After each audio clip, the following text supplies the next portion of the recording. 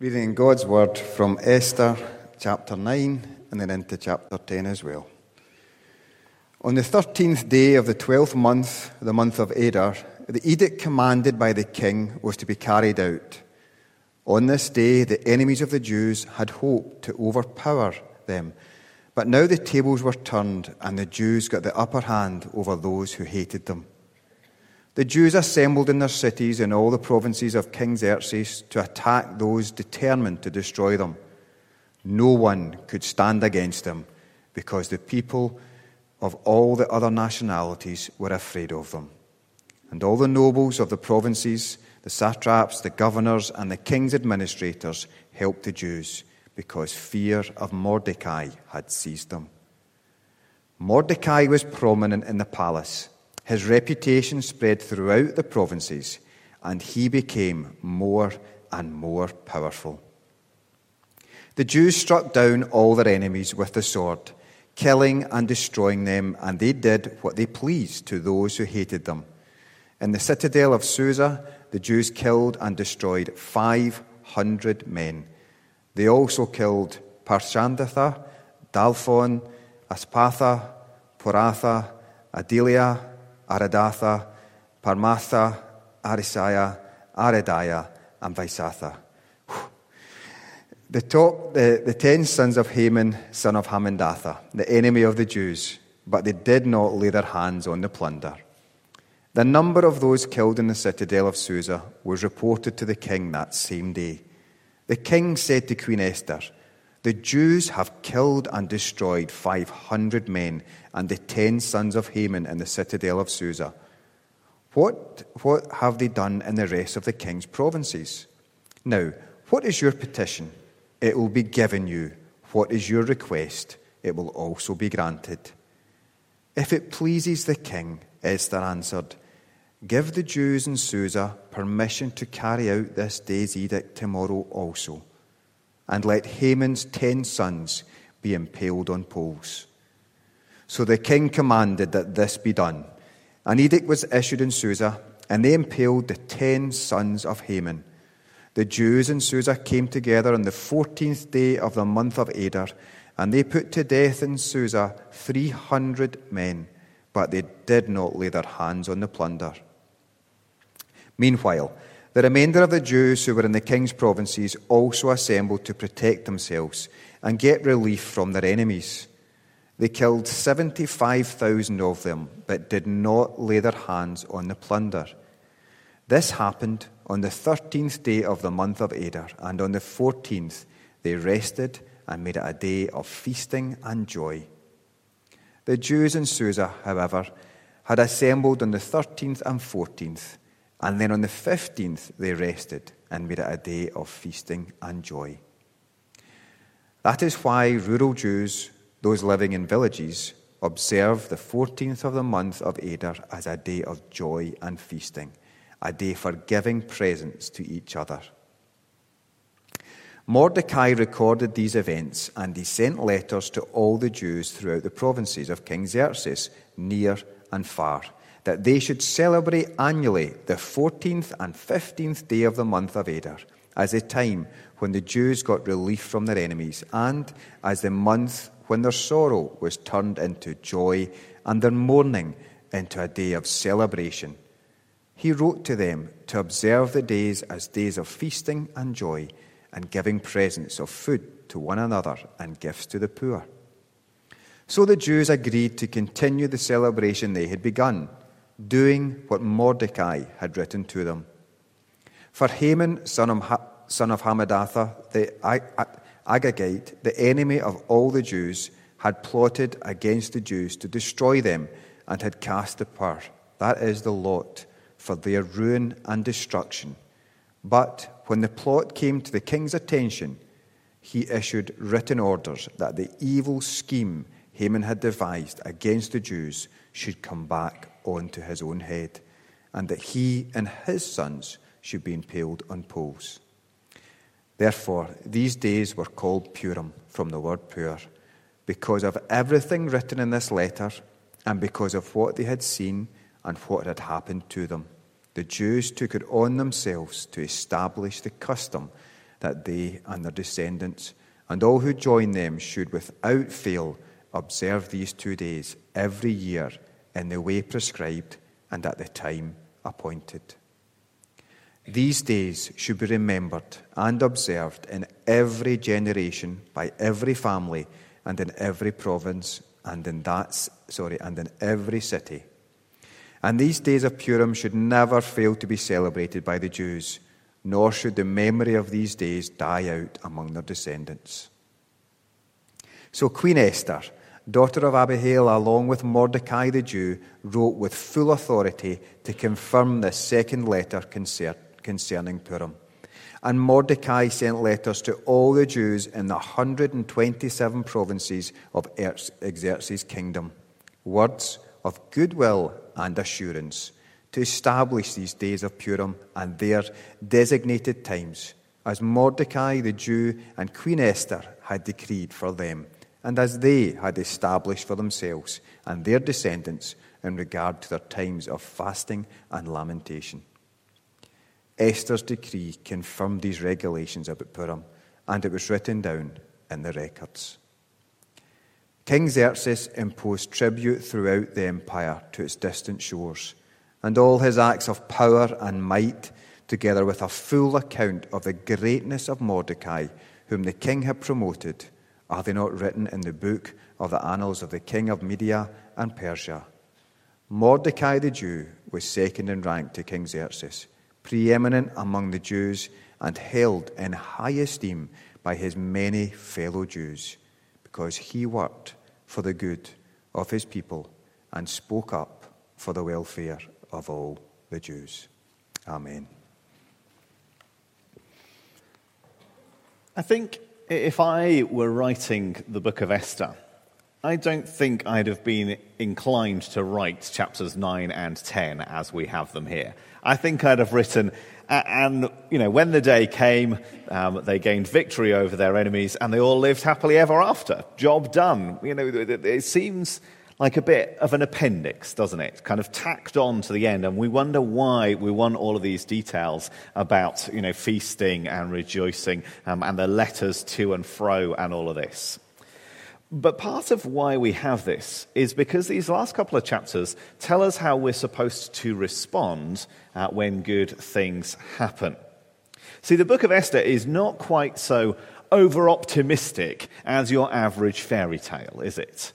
Because Esther exists not in the land of make-believe, but in the real world. Sadly, this is not the last time that the Jews faced an extinction-level event. They have known oppression and injustice down through the centuries ever since this account. And even for the individual characters involved, well, I'm not sure they lived happily ever after is really all that likely, is it? I mean, Xerxes is hardly a reformed character. There's still little, if any, evidence of love in Esther's marriage. The Jews are still living under foreign rule. They're still subject to laws that don't accord with God's own, and so on and so on and so on. These last couple of chapters are not about rose-tinted spectacles, are they? And yet, despite not having that fairy tale ending, it does absolutely end on an amazing high. See, in these last couple of chapters, we see the culmination of the reversals that have marked the book throughout. First verse of chapter 9 is very clear. On the 13th day of the 12th month, the month of Adar, the edict commanded by the king was to be carried out. On this day, the enemies of the Jews had hoped to overpower them, but now the tables were turned, and the Jews got the upper hand over those who hated them. Success. Victory for the Jews. No one can stand against them. Here in this empire, a Jew is second in authority of the most powerful empire of the day. What was planned for the defeat, the destruction of the Jews by this one wicked man, this long-standing enemy of God and his people, well, instead of their destruction, it turns out to be an opportunity for them to gain the upper hand. I want to focus in these last couple of chapters on that sense of how we respond, the proper response to victory and blessing. Step 1, rejoice.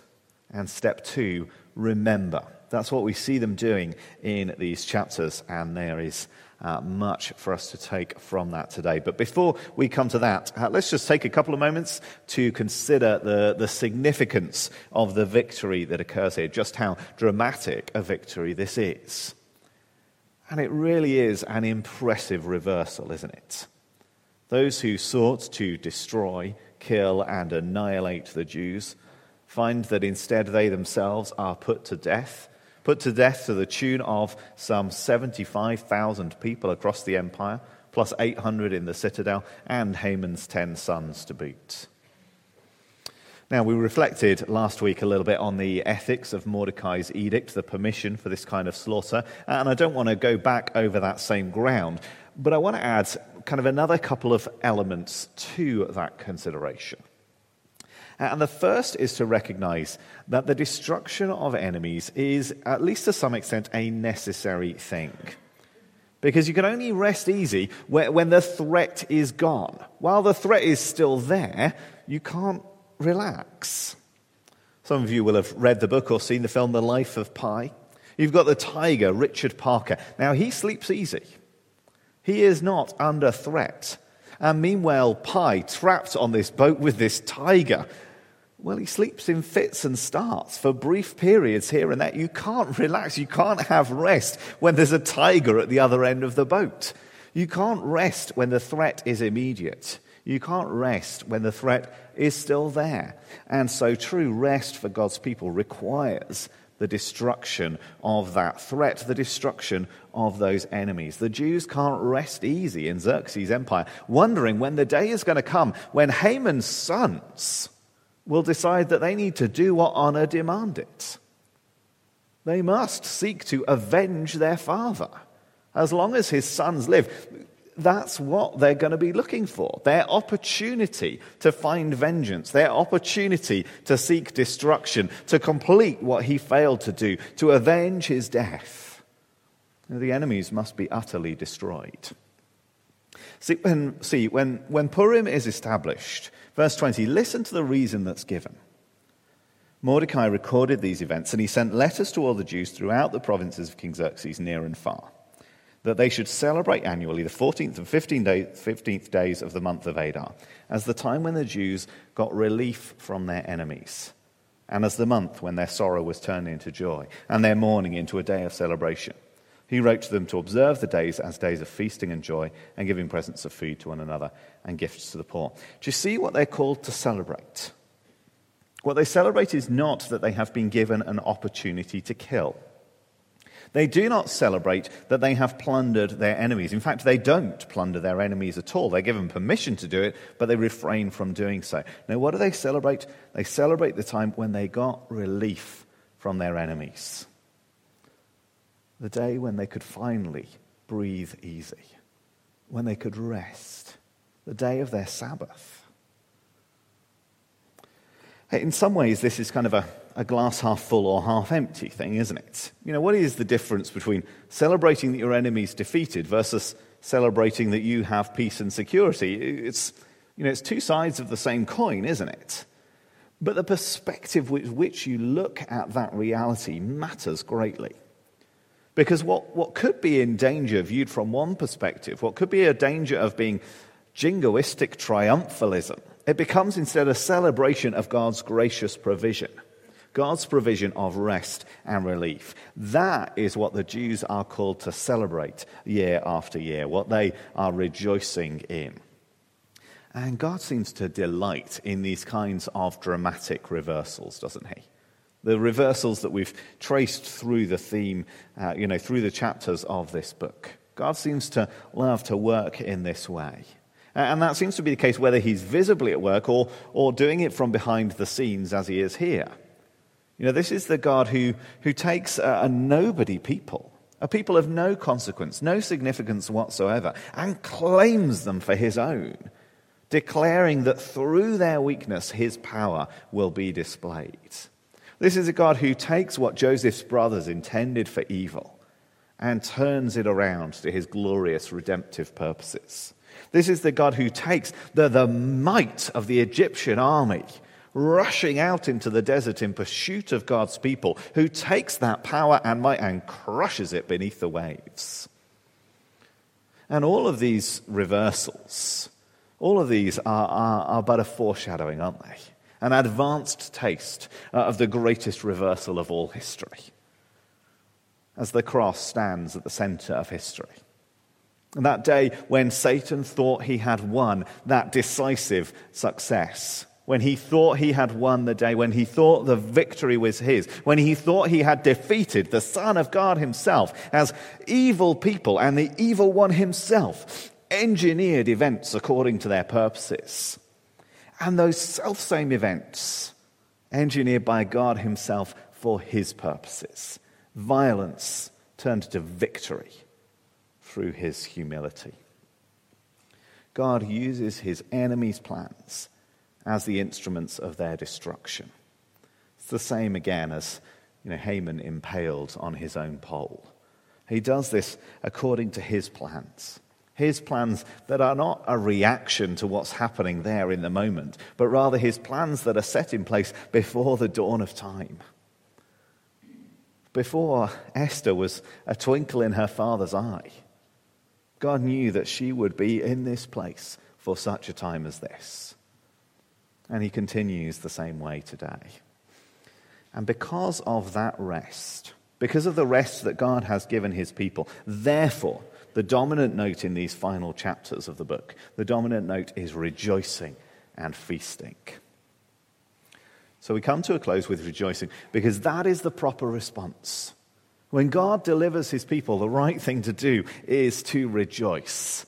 I mean, it sounds trite to say it, doesn't it? And yet we forget to do it. There was feasting back at the end of chapter 8, wasn't there? Feasting for deliverance anticipated. Joy because Mordecai had risen to power and there was hope again. And so they feast. Rejoicing because that second edict was issued. Anticipation in chapter 8, and now the fullness of joy with that deliverance actually achieved. On the 14th day in the provinces, the 15th day in the citadel, rejoicing and rest, feasting and joy, because the Jews got relief from their enemies. Their sorrow turned into joy, their mourning into a day of celebration. Folks, I think we should be better than we are at celebrating. Sometimes we're too reserved, aren't we? There's too little joy on display, even when amazing things have happened. I mean, maybe, when we come to God in prayer, maybe we do remember to thank him for salvation bestowed upon us. It is good that we remember that deliberately at those times. It's good and right, but does it actually bring you joy? Are you actually rejoicing, or are you just thanking God because that's what you should do? Folks, does it make you rejoice that you are sons and daughters of the King? And for that matter, the smaller things as well. The smaller successes, the smaller celebrations, the lesser salvations, if you like. When you've prayed asking for God's help to make it through a tricky season in your life. Or when you've prayed for success in an exam. When God answers your prayers for healing and restoration for your friends and family. For that matter, when God answers your prayers for daily bread. Do you rejoice? Do you celebrate? We should be joining in with the words of Psalm 126. The Lord has done great things for us, and we are filled with joy. He really has. And notice the form of this rejoicing. This isn't kind of abstract, this isn't airy-fairy, this isn't a kind of prim and proper celebration. It's a day of feasting. The good things of this earth brought into God's presence as a means of celebrating what he has done. Folks, the good things of this earth are intended for us to enjoy. When there's good news, we eat cake. We buy the better cuts of meat. We gather our friends together. There can sometimes in some circles be a kind of reluctance to spend money on things that are seen as trivial, a reluctance to enjoy luxury. Now, this isn't an instruction to go overboard by any stretch of the imagination. It's a call to gluttony. It is not. But a feast is Well, it's a feast. It should look different. It should look joyous. It should be a celebration because God has given us these things for us to rejoice in, to use as means of our rejoicing at what he has done. We should also notice, verse 19, that this day is a day of giving presents to each other. It's not a selfish feast, is it? It's not, I will retreat into my little huddle and we'll enjoy the things that we've got and you can go and do your thing. It's not selfish like that. Verse 22 explicitly adds giving gifts to the poor as well as the kind of more general gifts to one another. When they're commanded to observe these days of feasting and joy, well, everyone needs to be able to join in with that. Maybe that would be a good element to include in our feasting as well. That our feasting would be marked by abundant generosity. These feasts certainly don't come across as insular affairs, do they? There's abundant celebration. There's extravagant rejoicing. Well, we buy presents more for those who are going to buy us presents too than we do for those who won't return the gesture. Maybe sometimes we invite family and maybe close friends, invite them to celebrate with us.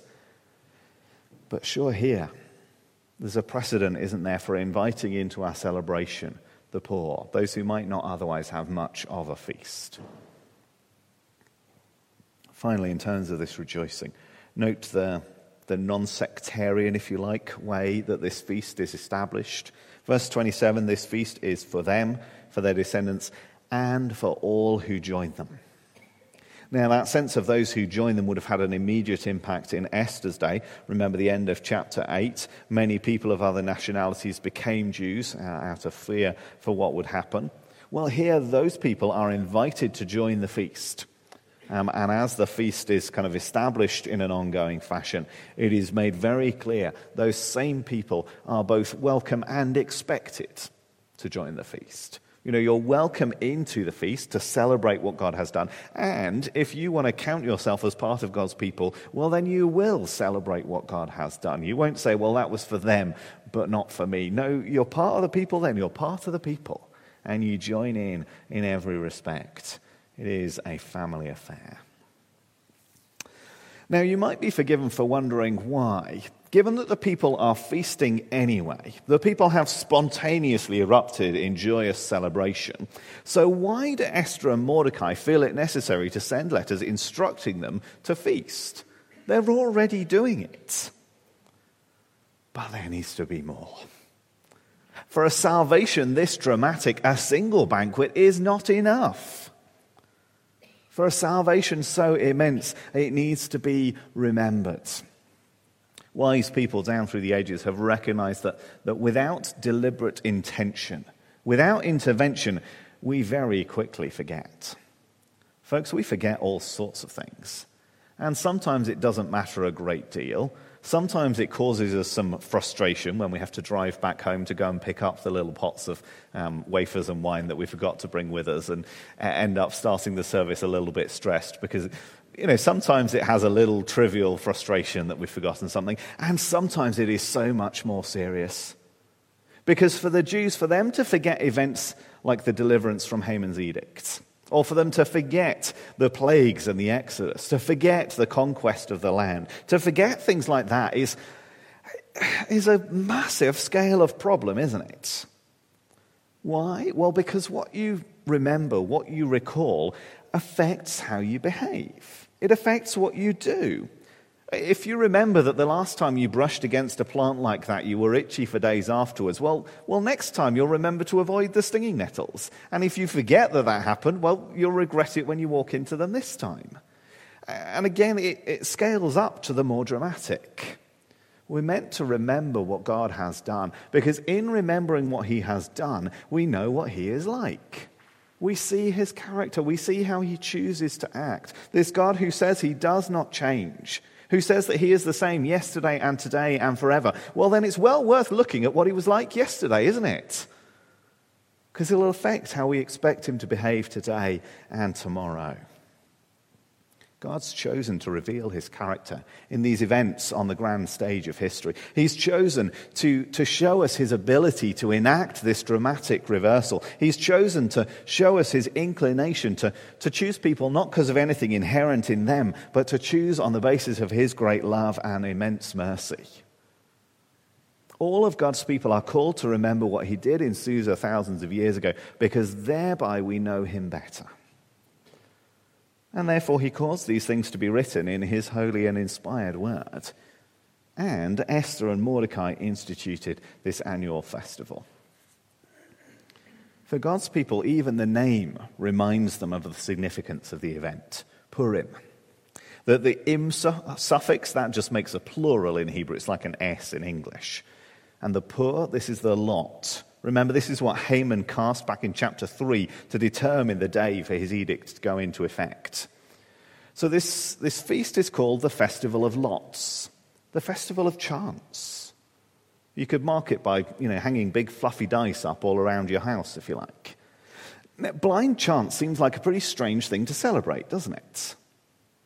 But in the context of the book of Esther, what we see is that there is no such thing as chance. It's become abundantly clear here that God's hand directs every single throw of the dice. And so you can call the festival the throw of the dice, to remind yourself that God is in control even over that. He is in control of everything. And that is something worth celebrating, isn't it? That's something worth being reminded of year after year. In a few weeks' time, we'll mark Remembrance Day. The end of hostilities. We'll remember in honor of those who gave their tomorrows for the sake of our today. And we'll remember because we hope and pray that by remembering that we will not walk that road again. Remembrance matters. It affects what we do. So, my friends, when good things happen, take proportionate, appropriate steps to ensure that you remember.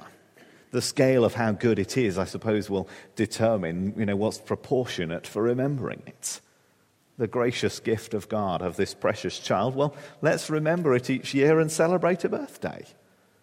Maybe we'd do better to, have that birthday be more of a celebration of the gift of this child, that God might be more involved in those birthday celebrations. But anyway, proportionate. According to the nature of the thing. Write the journal of God's answers to prayer. Take the photographs on the day that you came out of hospital. The photographs of the day of your baptism. Or when you get back from that week at camp or the week at the conference or you get home from the sermon that hit you like not many others have. Well, when you get home, download the recordings of it. We live in this digital age where things aren't just kind of there and gone. We have such easy ways to bring them back to mind. Or read through the notes that you've taken. Or put a reminder in your calendar for next year to say, this was significant to me today. Let's come back to it in 6 months, a year's time, and be reminded of what God said to me then. When you're hearing those key truths about God, think to yourself, how will I remember this? Write it down, stick it on the fridge, program your phone to ping you every single day and remind you about it. It's pinging for 6,000 other things. Might it not be good if one or two of them were means of remembering what God has done for you? Rejoice. Remember. Rejoicing and remembering, it applies to God's deeds down through history, doesn't it? It applies to how we respond to events in our own lives. And that rejoicing and remembering applies to the future as well. Because, folks, there is a better day of rejoicing yet to come. There is a greater banquet, a more impressive feast that we are looking forward to. Greater rejoicing lies in our future. Folks, the day is coming when we will see not just Haman and his sons defeated, but we will see every single last enemy defeated, to no longer threaten us in any possible way. The devil will no longer be prowling around like a lion looking for someone to devour. No longer will our own deceitful hearts incline us to sin. A day of greater rejoicing is coming. What a day that will be. How amazing will be the wedding feast of the Lamb. That day when we will see him in all of his glory. That day when we will rejoice because of his total perfection. That day when we will celebrate what he has wrought in us and what he has done for us. We look forward to that day, and our feasting here and now is a foretaste again, isn't it? And it's right and proper that we do so, because that eternal banquet, that day to which we look forward, it breaks in to the here and now. It casts such a shadow that we can already start to enjoy it. There is true reason for celebration and rejoicing, even on days when the difficult things are more prominent in our minds. We still have that great hope to look forward to. We still can rejoice and celebrate even now. Folks, the God who preserved Esther and her people from the wicked plots of evil men, this God will also preserve you and me from the most nefarious schemes of the devil himself. God has the power, and he will do it. So let's rejoice in that confidence. Let's pray.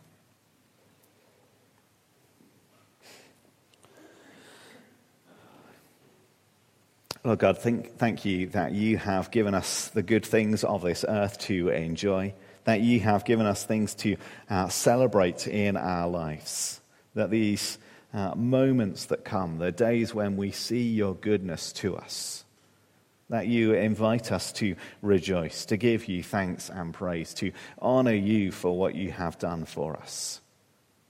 Thank you that we can do that together as a family, that we are called to rejoice as your people together, to celebrate your abundant mercy, to celebrate your great goodness.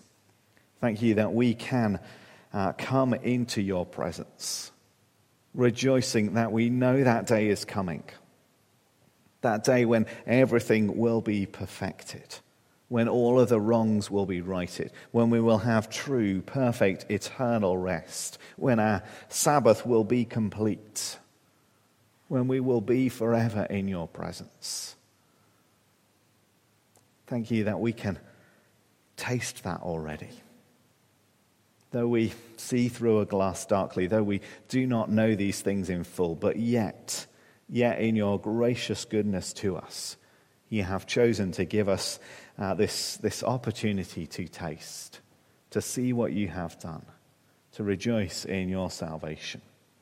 And Lord, we pray that our lives would be increasingly marked by feasting, by rejoicing, as we consider more and more what you have done for us. We pray that will be our experience as individuals, in our families, in our fellowship together here as a church. And we pray that for our brothers and sisters as well. Lord, as we bring before you this evening Kirkcaldy Free Church and John as he serves your people there, Lord, we pray that their experience as a congregation will be one of rejoicing, that they will have times of festival in their future.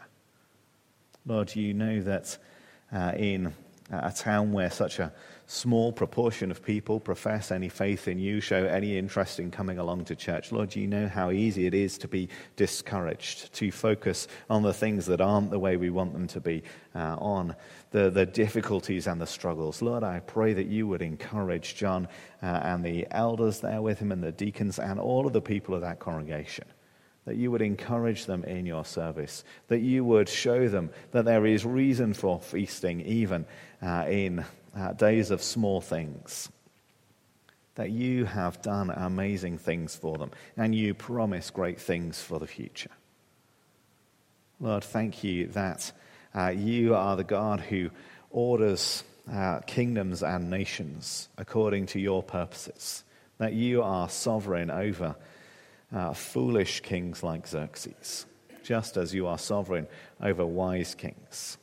But Lord, we long for a day when we will have wiser kings and prime ministers and first ministers in authority over us, where they will know the true wisdom that comes from a fear of you. Lord, we long for that day We long for the opportunity to feast, to rejoice in good and godly laws being passed. It grieves us that we so often feel at odds with the world around us, even as we recognize that this is a normal and predictable experience. That you expect us to suffer, to find things difficult, to grieve, to mourn, to struggle. And Lord, we thank you that you are sufficient for those things. We thank you that so great is your goodness to us. So confident can we be in what you have in store for us. So well can we trust that you have good purposes in mind, even in the midst of, even in the fact of such suffering. So confident can we be of these things, that we can even view our trials and our struggles as light and momentary. Lord, how far off that sometimes seems. How much we recognize that for many of our fellowship this evening, their troubles feel anything but light and momentary.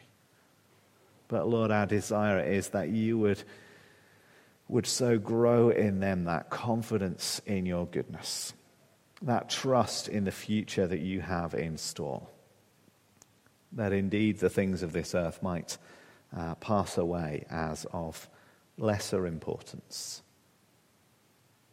as light, as momentary, passing afflictions. Lord, thank you that we can have that kind of confidence in you. Bless us in these ways tonight, we pray. Amen.